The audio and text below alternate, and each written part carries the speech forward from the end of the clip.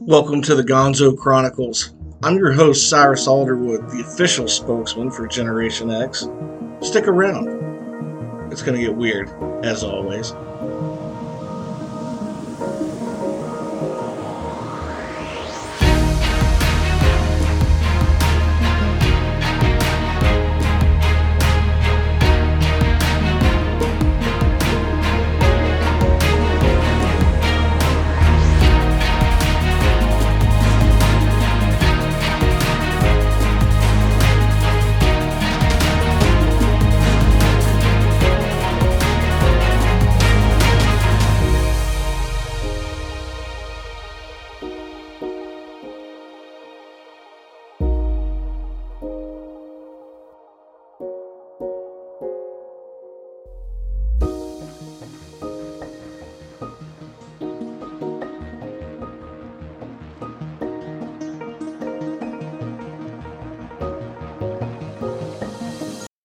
Hey, welcome to another episode of the Gonzo Chronicles. It's your host, Cyrus. And at the intro it says it gets weird. Well, today it gets weird, and we're going to get weird right from the moment, right from go. About, a handful of days ago, there was a TV interview on News Nation that actually shocked a lot of people on Twitter. Not in shock, but really got Twitter buzzing, especially people in the UFO community. And now, if you haven't heard what I'm getting ready to talk about, go Google this. Take a couple of notes. Go Google it. You'll find the interview on TV or on YouTube. It's several places. And it has been reported on every major news network. There was a whistleblower that's come forward, and he's alleging that there's a secret U.S. military programs regarding UFOs. And according to this whistleblower, he went on TV. His name is David Charles Grush. That's Grusch. If anybody wants to do a quick Google search. He said those programs have been tasked with retrieving crafts of an unknown origin for at least a few decades. So this guy's 36 years old. He was a representative for I wrote this down, the National Reconnaissance Office's Unidentified Aerial Phenomenon Task Force from 2019 to 2021. From 2021 to 2022, this guy Grush was also co-lead and of unidentified aerial phenomenon analysis for the National Geospatial Intelligence Agency. Try saying that 5 times fast. Anyway, this guy, I guess, filed a whistleblower complaint with Congress, and the intelligence community inspector general. So they got this whistleblower complaint. He ends up going on TV. According to this guy, classified information shows that objects, and this is a quote here. I'll need to find it. Of exotic origin, non-human intelligence, whether extraterrestrial or unknown origin, have been recovered by the U.S., its allies, and defense contractors. What a time to get a phone call. Let's stop that right there. So according to Grush, this classified information proves that that objects of those, exotic non-human programs, right, unknown origin, have been recovered by the U.S., its allies, defense contractors. He also claims that the legacy programs that I guess go around with UFOs have long been concealed within multiple agencies nesting UAP activities, which is unidentified aerial phenomenon, and conventional secret access programs without appropriate reporting to the various oversight committees that need to see this. Actually, this went so big that CNN, NBC, ABC, CBS, Fox News, all of them had to report on it because it was just being talked about way too much. So Fox News reports that several current members of the recovery program have corroborated this guy Grush's complaints against the government. So his assertion, I guess, concerns the existence of a terrestrial arms race occurring over the past 80 years on getting these crafts, reverse engineering them, and he said that's what governments are doing. So it's like an unseen arms race going on right now behind closed doors. So all these UAPs or UFOs people think they see now, are they us re-engineering or reverse engineering this technology? Or are the little ETs so pissed off they're coming down here and like letting us know a little bit more often, like, yeah, we're here. This guy also, I guess, alluded to the fact without going out and blatantly admitting it that those crafts were not unmanned. They were being controlled by alien life forms inside those craft. And if we recovered those craft, it stands to reason we recovered those bodies. So that's really interesting.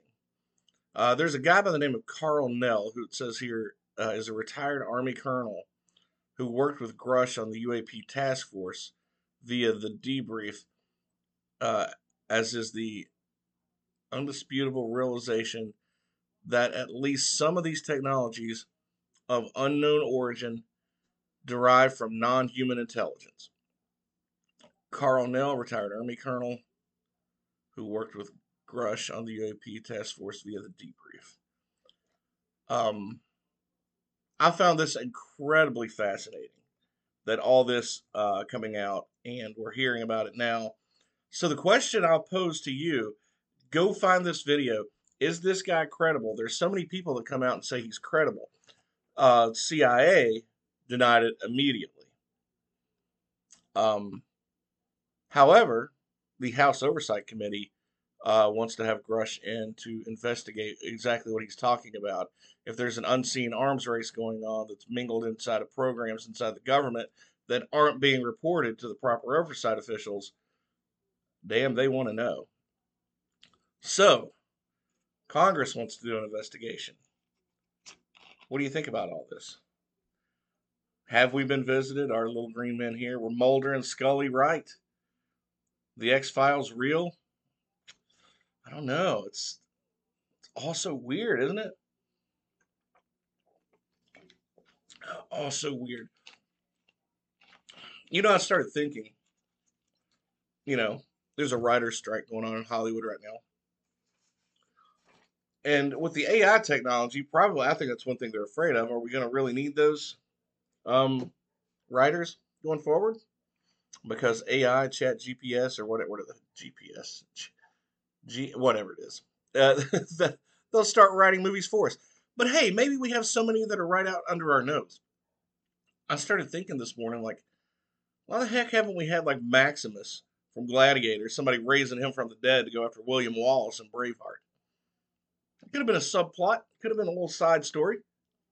Him fighting off the undead. I mean, Maximus would be a good. I don't know, be a good fight. It's like Baby Groot versus Baby Yoda. The world deserves this fight. So let's get it on. Let's get the octagon.